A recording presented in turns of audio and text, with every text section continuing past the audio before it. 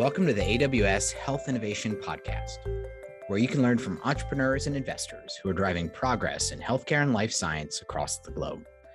I'm your host, Joe Schunkweiler, a physician and former health tech executive now supporting startups and investors at Amazon Web Services. Today, I'm joined by Dr. Venky Soundararajan. Dr. Soundararajan is the co-founder and chief scientific officer of Nference, a company turning the unstructured data captured in electronic medical records into solutions that enable scientists to discover and develop the next generation of personalized diagnostics and treatments.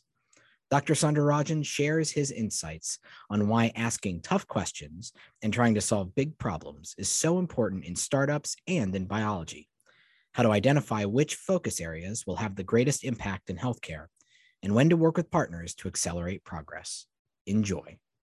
Dr. Venky Soundararajan, thanks for joining us today. Thank you, Joe. It's great to be here. You are the co-founder and chief scientific officer at Nference. Can you tell me a bit about Nference and what you all do? Sure. Nference was co-founded in 2013, and the company has invested the last nearly a decade in making biological and medical knowledge computable. So what we mean by making knowledge computable is essentially teaching machines, which are still in their infancy, how to interpret and how to connect the dots between different types of data, whether it is ECG waveforms or genomic data or images or the notes that physicians write to describe patients to each other. And all of this knowledge is exponentially growing and is becoming increasingly siloed and increasingly specialized. So our responsibility to society and to future generations is to create a venture that essentially can make all of this knowledge accessible and hopefully impact individual patients' lives. That is a huge undertaking and fantastic thing, a worthy task. Let's put it that way. But I'm curious, what about your own background that led you to tackle such a major and growing challenge, as you alluded to? Thanks, Joe. Yeah, absolutely. We are boiling the ocean, and I think rightfully so, because the knowledge in biology and medicine is incredible. It's simply incredible, and the knowledge that we do not yet have, there is a need to invest in creating that knowledge. So it's ever growing and it's nearly infinite. My background is I started out as an electrical engineer, and I discovered pretty soon that my passion lay with impacting patients' lives positively, because I saw a medical instrument that I had designed be actually put to use, and seeing that impact on patient life made me want to pursue this field, even though as an engineer, I was not exposed to biology. And of course, when you don't know anything, as I was and still continue to be in many ways in this ocean of knowledge, you're intensely curious to learn. And so it's that spirit of curiosity and asking questions that led me to MIT. I did my PhD there in biological engineering, was fortunate to work in a very entrepreneurial setting, and was exposed to engineering of biology. It's called biological engineering.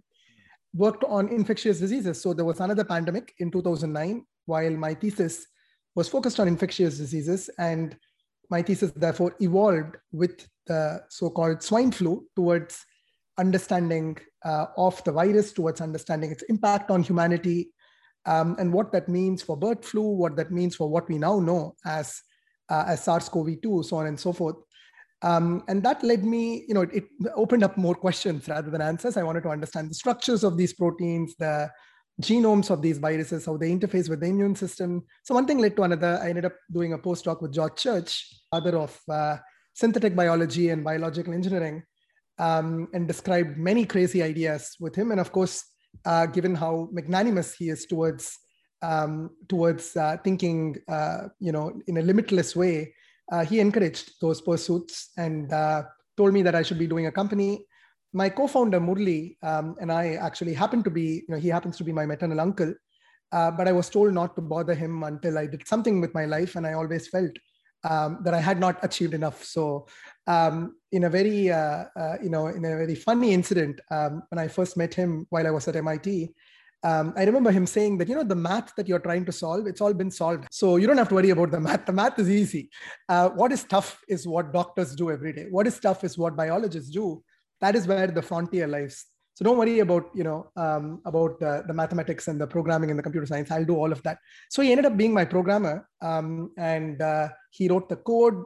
He would come back with interesting ideas off of that code, and then slowly, almost all of the ideas that we had, whether it was cell lines and genomes of cell lines or kinases being screened with small molecules, and therefore the chemistry of the small molecules, or then eventually, as Ajit, our CTO, joined, he is the most cited natural language processing expert in Quora, and is a giant in the field of natural language processing. We started working with text, and of course, all the written knowledge in medicine is in text, be it in PubMed or clinical trials or SEC filings or different sentiments and of course physician notes. So it's been an incredible journey of learning and reinvesting in learning, which is how, Joe, I would describe my transition from academia to entrepreneurship and what we are doing at Nference. Sounds like you had a tough audience on the high math, on the high level math. So I that is a funny story, and I definitely appreciate the multiple challenges, across the board that you're tackling there. And just to fast forward to your current role as a chief scientific officer, clearly there are multiple scientific avenues off of this, bringing together this data for analysis that you laid out. How do you think about wrangling that? When you think about biomedicine, Joe, clearly to your point, there's many different opportunities and need of the hour, right? Mayo Clinic has been a foundational partner for Nference, and in many ways has informed the core science to translation strategy, because we see the scientific work that we do, the research that we do actually have impact, if not in real time, in near real time. And over the last 3.5 years, we worked with a spectrum of physicians of different specialties. We actually started in infectious diseases, and then cancer, rheumatology, neurosciences, cardiovascular disease. And along the way, we and Mayo Clinic, more importantly, realized that Nference is a very special entity wherein we build software, and therefore the knowledge of any one individual data scientist or one individual biologist, the knowledge is captured and codified in software so that others that follow can do the research, maybe more easily, or do the research more in a more adroitful manner. There is indeed a method to the madness. The way we stratify opportunities is driven by impact on patients, which is of course at the heart of everything that we do, and the ability to translate it with partners, be it partners on the academic medical center side like Mayo Clinic, or the large biopharmaceutical and increasingly medical device diagnostic companies. They have been really central to informing the prioritization of this ocean of knowledge to software applications, to meaningful ventures. And a case in point, therefore, my role as Chief Scientific Officer of Nference is really guiding that strategy, right? Informing it with good science, with creative ideas, and the most important ingredient, which is building the right team, right? That does this translation.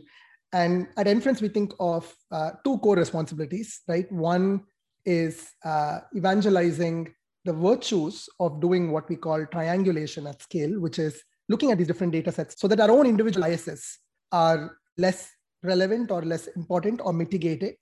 And what is more important is there concordance between these different silos of knowledge through software? And then as those insights are had, as they are published, as they are peer reviewed, and as they are accepted by the community of biologists and physicians, we create new ventures. So Nference is a AI-powered venture creation engine. We have created Anumana, which is the first chapter of impacting patients individually through ECG-based early disease detection. And in a nutshell, therefore, I would say the stratification of opportunities is informed by our partners, such as the Mayo Clinic, and by the need to impact individual patients. So that is the funnel. Just to dig in a bit on the medical center side, I want to talk more about life science, biopharma devices, all that world as well. But just sticking with the medical center side, whether it's Mayo or others, talk me through one of your leading use cases on the medical center side. And just so I make sure that I'm clear, you go in and break down those silos that exist across disparate areas in a medical center, an academic medical center, let's say, or a large health center. And then who comes up with the questions to ask, the patterns to tease out? Is that do you co-develop that with your customers in that case, sticking with the medical center example right now? Or do they have those questions and you help them answer them? What is that? Talk me through that relationship. Absolutely. So first and foremost, there are, standard, I would say, pieces of software, which we have created intellectual property around. And one core example is automated de-identification of particularly unstructured information, which, as you know, is really, really challenging. So Inference has the best in class technology using neural networks for the automated de-identification of physicians' notes, which is unstructured text, images, be it radiology, pathology, genomes and such. And also, of course, the structured electronic health record. So that piece of software or softwares essentially is very central to what we do to create a platform or a data behind glass initiative. Patient data, even though it's HIPAA compliant, de-identified, does not leave the academic medical center's span of control, right? So the data, even the de-identified data, lives within the academic medical center's cloud infrastructure. I'll give you one other example, which is where, to your point, Joe, the customization of use cases and the questions come from, which is, what do you do with the de-identified data, right? So, and as you can imagine, there's a plethora of use cases. And again, there is a steady pipeline. We have about 1,000 applications and counting of various user interfaces and APIs that have been built over time to sort of give you breadth of questions that can be asked. The medicine that I'm using on this patient, what is the safety profile of this medicine? So that is not just the brain of all the physicians, say at the Mayo Clinic, and their collective experience, which is captured by our software, but also the FDA adverse event reporting system, right? Which is the public software, which is supposedly in the public domain, but it's really tough to actually do good statistical inference on. Yet another use case is, I have this medicine, what does the label of the medicine say? Right? What are the indicated use cases for this medicine? So we have an application where you can easily look at the evolution of the label, the marketing label, with the collective wisdom of physicians, your peers, and others you may not know within the health system, and understand what patients like the patient that you're working with essentially has experienced, and what are the outcomes of such experience. So this real world evidence, our software makes it available in real time. So that's the goal, real world evidence in real time. Got it. Now, and it sounds like a lot of this is, particularly with things like de-identification, it's unlocking the ability to even ask the question. So it sounds like a lot of this is, you get to the preparation layer and then it's like, okay, now how do we ask the questions from the data that we've incorporated? And as you said, all these other sources that are out there, publicly available, but not identifiable, but approachable usually. Yes. Is that accurate? Absolutely, yes. You must have seen a real evolution of these use cases, even just at the medical center or provider level, where, were people asking different questions, or did you have to hold their hand through even the ability to ask those questions early on? And now you probably have folks, I'm guessing, who want those, they come with the questions and you help them get the answers, kind of thing. Is that what you're seeing?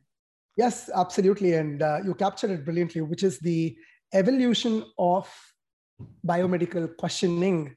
We do find is changing because, Joe, the way it typically happens is a question is asked, an IRB is written, that's reviewed, there's processes, because of the identifiable data, because of the custodians of such identifiable data being individual PIs, and there's an ocean of acronyms, an ocean of specialized knowledge, which in each silo is different from the other specialty.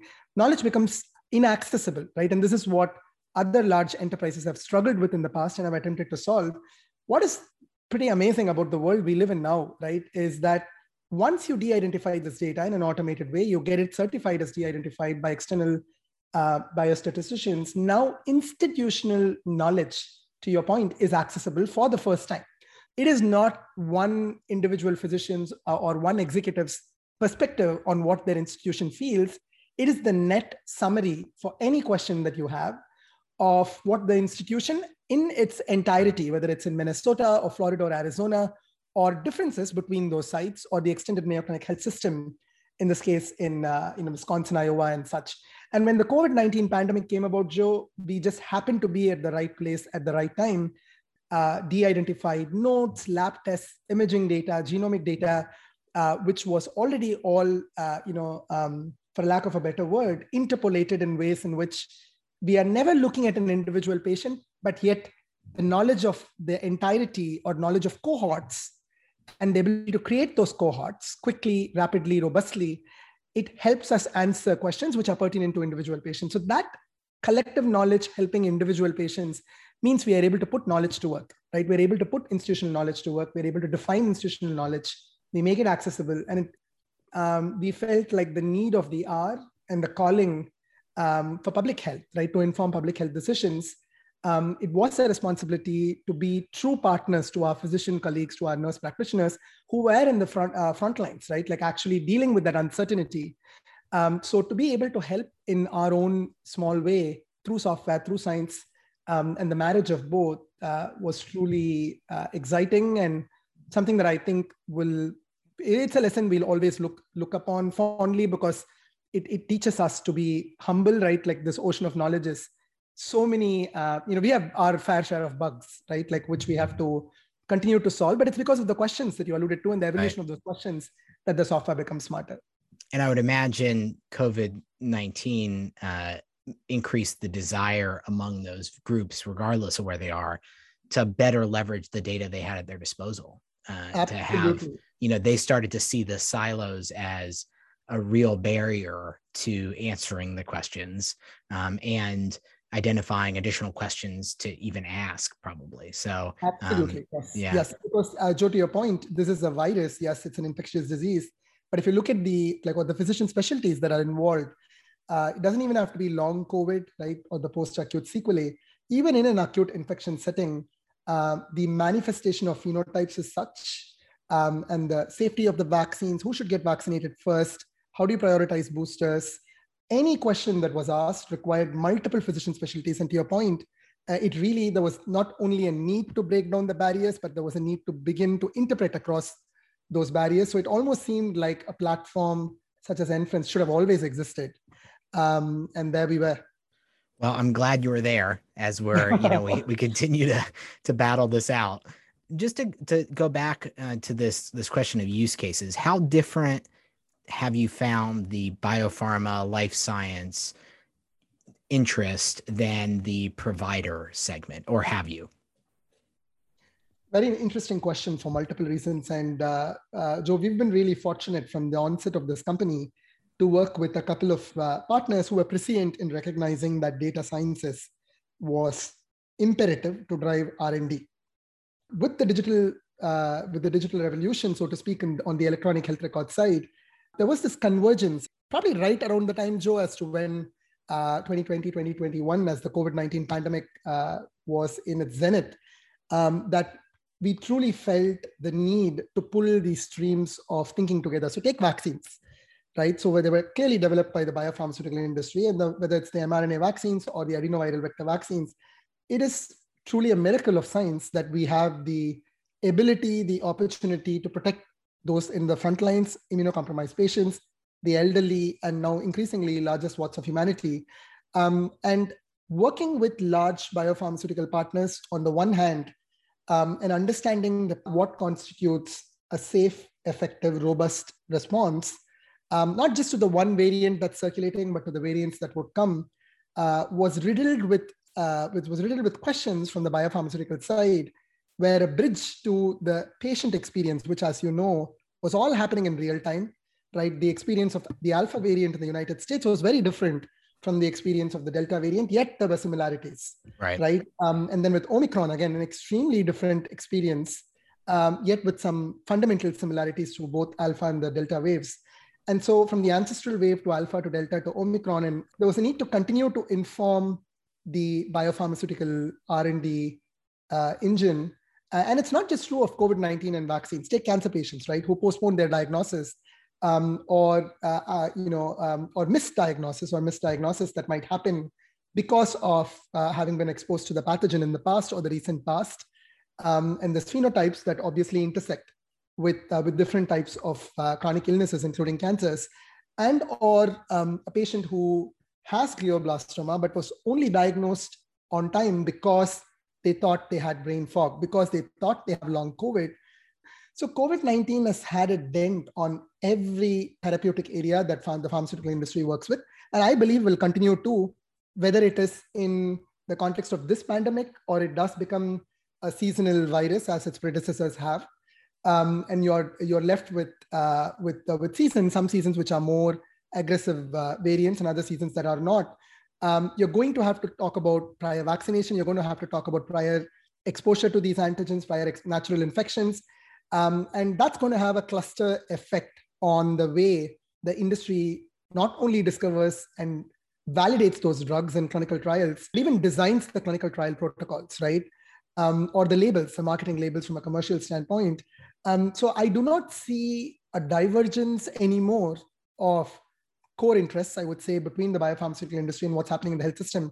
Rather, I see a convergence wherein the patient is truly at the center because these silos are less important, because these boundaries and borders between fields of medicine or therapeutic area are not only less relevant, but are actually, to your earlier point, a hassle in not only doing good R&D, but evaluating that in the real world. I'm always struck when I hear about really innovative technologies that are powering emerging companies. I'm struck wondering why now? Like, what about the technological moment powers this? And I'd be curious to hear for inference and from your perspective, like, what is the technological convergence right now that makes inference possible as a company? This is one of my favorite questions, Joe, because I do believe that there is a black swan event in some ways that's happening because partly of the pandemic, right? And we've touched a bit upon the breakdown of the medical silos. Let me describe, at least touch upon two aspects of the technology or three aspects of the technology that I think are coming together and to make this possible. One, on the molecular front, which is my origins in some ways, my early experiments with trying to understand biology. Take any organism in history, right? How much of genome sequences have you had? Human genomes, a couple of thousand, 100,000 human genomes, maybe 1 million if you were to account for partial sequences that we have had. No other organism, complex organism, have we sequenced that much. And then along comes this virus. You have more viral genome sequencing data of SARS-CoV-2 than any organism in the history of humanity. It eclipses flu in sequencing. And now with Omicron, you're on to, when you take GISAID as an example of a database, you're already on to 7 million sequences and counting, 7 million sequences of a species. And so technology, genome sequencing technology, combined with the ability to interpret those genomes, has made us one step closer to understanding the puzzle that Darwin saw on Galapagos Islands, seeing speciation, looking at the evolution of species, theorizing what that might mean. We have an opportunity, we have a responsibility to actually understand evolution, be it molecular or the evolution of new species. To me, that is incredible, and it's a ode to what we were able to do because of genome sequencing technology. Now, that per se is almost useless if you did not have the cloud. So when I think about what we are doing even right now, right, like almost all the research that we did happened through Zoom meetings, happened on high performance computing clusters, happened on Amazon, Google, Azure, cloud, and the ability to store massive amounts of data, compute on that data. And it's been told, I'm obviously neither going to be the first nor the last to talk about the monumental amount of technological infrastructure that goes into one click of a button that we do, and the ability to do research at this pace and this depth and quality would simply not be possible without the cloud. So there's that. And then The third piece, which is the ability to infer. Machines are still in their infancy. I look upon some of my peers from the tech world talk about how machines will whatever one day take over the world. And here I am, is IDO a gene? Is IDO a surname? Is it an Israeli surname, a Japanese name? Is it a gene? Simple things like abbreviations, entity recognition, context around that entity is so important and tough yet for machines to understand. We are a long, long way from artificial general intelligence. We have nothing to worry. The only thing we have to worry about is our own either ignorance, right? Or I think of as lethargy, right? Or worse, complacency, right? Where if it's, oh yeah, this pandemic is over, we have nothing to worry about anymore, right? We live in an absolutely new normal where what we are left with is the marvel of sequencing technology on the molecular front. And then you have the incredible power of the cloud, and you have these absolutely amazing neural networks, which come in various shapes and forms, but whether it's in imaging or now in genomes, in text, there have been multiple renaissances, right? Periods of renaissance in each of these eras, and capturing all of that into software through the cloud, I think is remains to be done. But Joe, that's the future, right? And so it's a very exciting future. So we don't have to raise the alarm on the robot overlords quite yet. Not at all. No Terminator universe coming for us. Absolutely okay, good. Yeah. I feel better. I feel better for one. Venky, just in wrapping this up, one of the things I love to get from guests is, given your unique background, your deep scientific experience, you must get approached by people looking to break into the startup world. Particularly, I know personally the fertile environment in and around MIT for company creation. What advice do you give to others with a similar scientific background looking to make that jump? One of my professors at MIT made this remark that biomedicine is a difficult area for entrepreneurs to succeed because you're faced with failures, right? You're faced with failures constantly. You're faced with complexity. You're faced with vast gaps of knowledge where sometimes when a colleague speaks, it sounds like an alien language because we don't understand 90% of the, barring common English words, we do not understand what those abbreviations or context mean. So it's really, it takes enormous amount of resilience and grit because you will be faced with failures. And in some ways, it's because of those failures, it's because of that resilience that you will see yourself create your next chapter. I think if you have intense curiosity, you want to learn at the fringes of your knowledge. What each of us know is a tiny, tiny atom in the ocean of knowledge that is already out there. So as long as you're curious and you continue to learn, that's one ingredient. And then the second thing is building, right? So when you learn either yourself or through your partners, you have to find someone who is ready to translate your learning into something that's a meaningful product or a meaningful vehicle for that knowledge. In my case, it was my uncle, it was Murli, he was already a successful entrepreneur, it was software.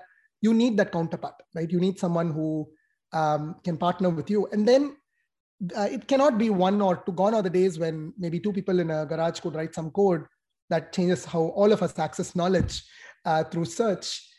What you are faced with in biomedicine is the need to assimilate into the ecosystem of partners. So when I look at the ecosystem of partners, large tech companies are great partners, particularly if you want to leverage the cloud, particularly if you want to leverage the vast oceans of knowledge that are already out there.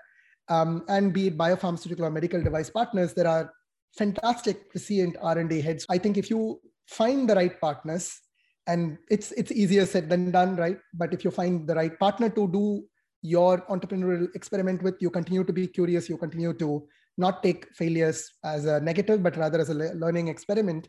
And you find the right external partners who believe in you, who enjoy the way you think and believe that the ideas that you have and the work that you do will meaningfully impact patients, then I think good things will happen. And then of course, time is both your friend and your enemy. So in particularly, I think in biomedicine more than anywhere else, we all have limited time. So how we do what we do while balancing the quality of life that we are supposed to enjoy through the academic experience, through the training, that long periods of training that we all go through, how not to get burnt out and how to keep that spirit of curiosity that got you into medicine or into biology in the first place alive while you chase that entrepreneurial journey is important. And I'm here, Murli, my partner. We're always looking to talk to entrepreneurs, and we believe that it's better to have tried and failed than not to have tried. So keep trying, and good things will happen. Thanks so much for joining me today. Thank you, Joe. It's my pleasure. Thank you for having me. If you enjoyed the show, please leave us a review and rating. It helps others find us. To learn more about how AWS supports startups, please go to aws.amazon.com/startups.